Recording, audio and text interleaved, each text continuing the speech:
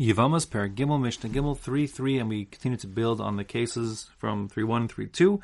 We say now, what happens if Haisa Achatzmen Asura al Zeh Isur Erva, Vashnia Asura al Zeh Isur Erva? What happens if each of the two surviving widows, Rachel and Leah, each are prohibited from marrying one of the two surviving brothers, Levi and Yehuda, each with a bona fide Isur Erva, a Doraisa prohibition? So let's say, for example, Rachel can't marry Levi, and Leah can't marry Yehuda, because both of those relationships are Arayos.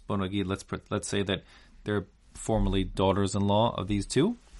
So, for example, Rachel and Leah were daughters-in-law of Levi and Yehuda originally, and then they both got divorced from Levi and Yehuda's sons, and then Rachel and Leah married these two brothers,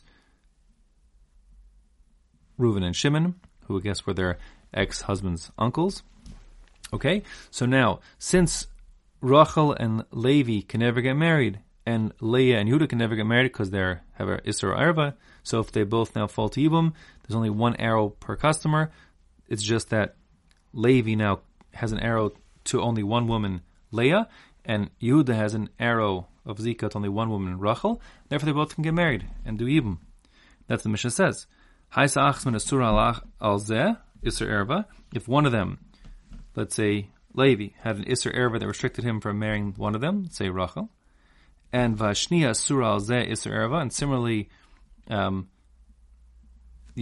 and Leah can't get married because there's an Isur Erva between them also, then Ha'asura lazeh muteres lazeh, then that would mean that Rachel, who can't marry Levi, could marry Yehuda, and Leah, who can't marry Yehuda, could marry Levi, Ha'asura lazeh muteres lazeh, and then everyone will live happily ever after.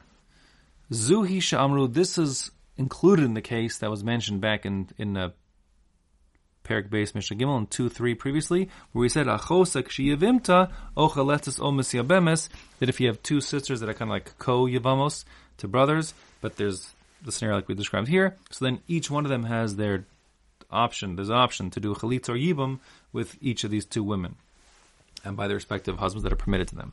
So that's included in the case back in 2:3. When I explained 2:3 before, I didn't have a case of two women, but rather just one woman.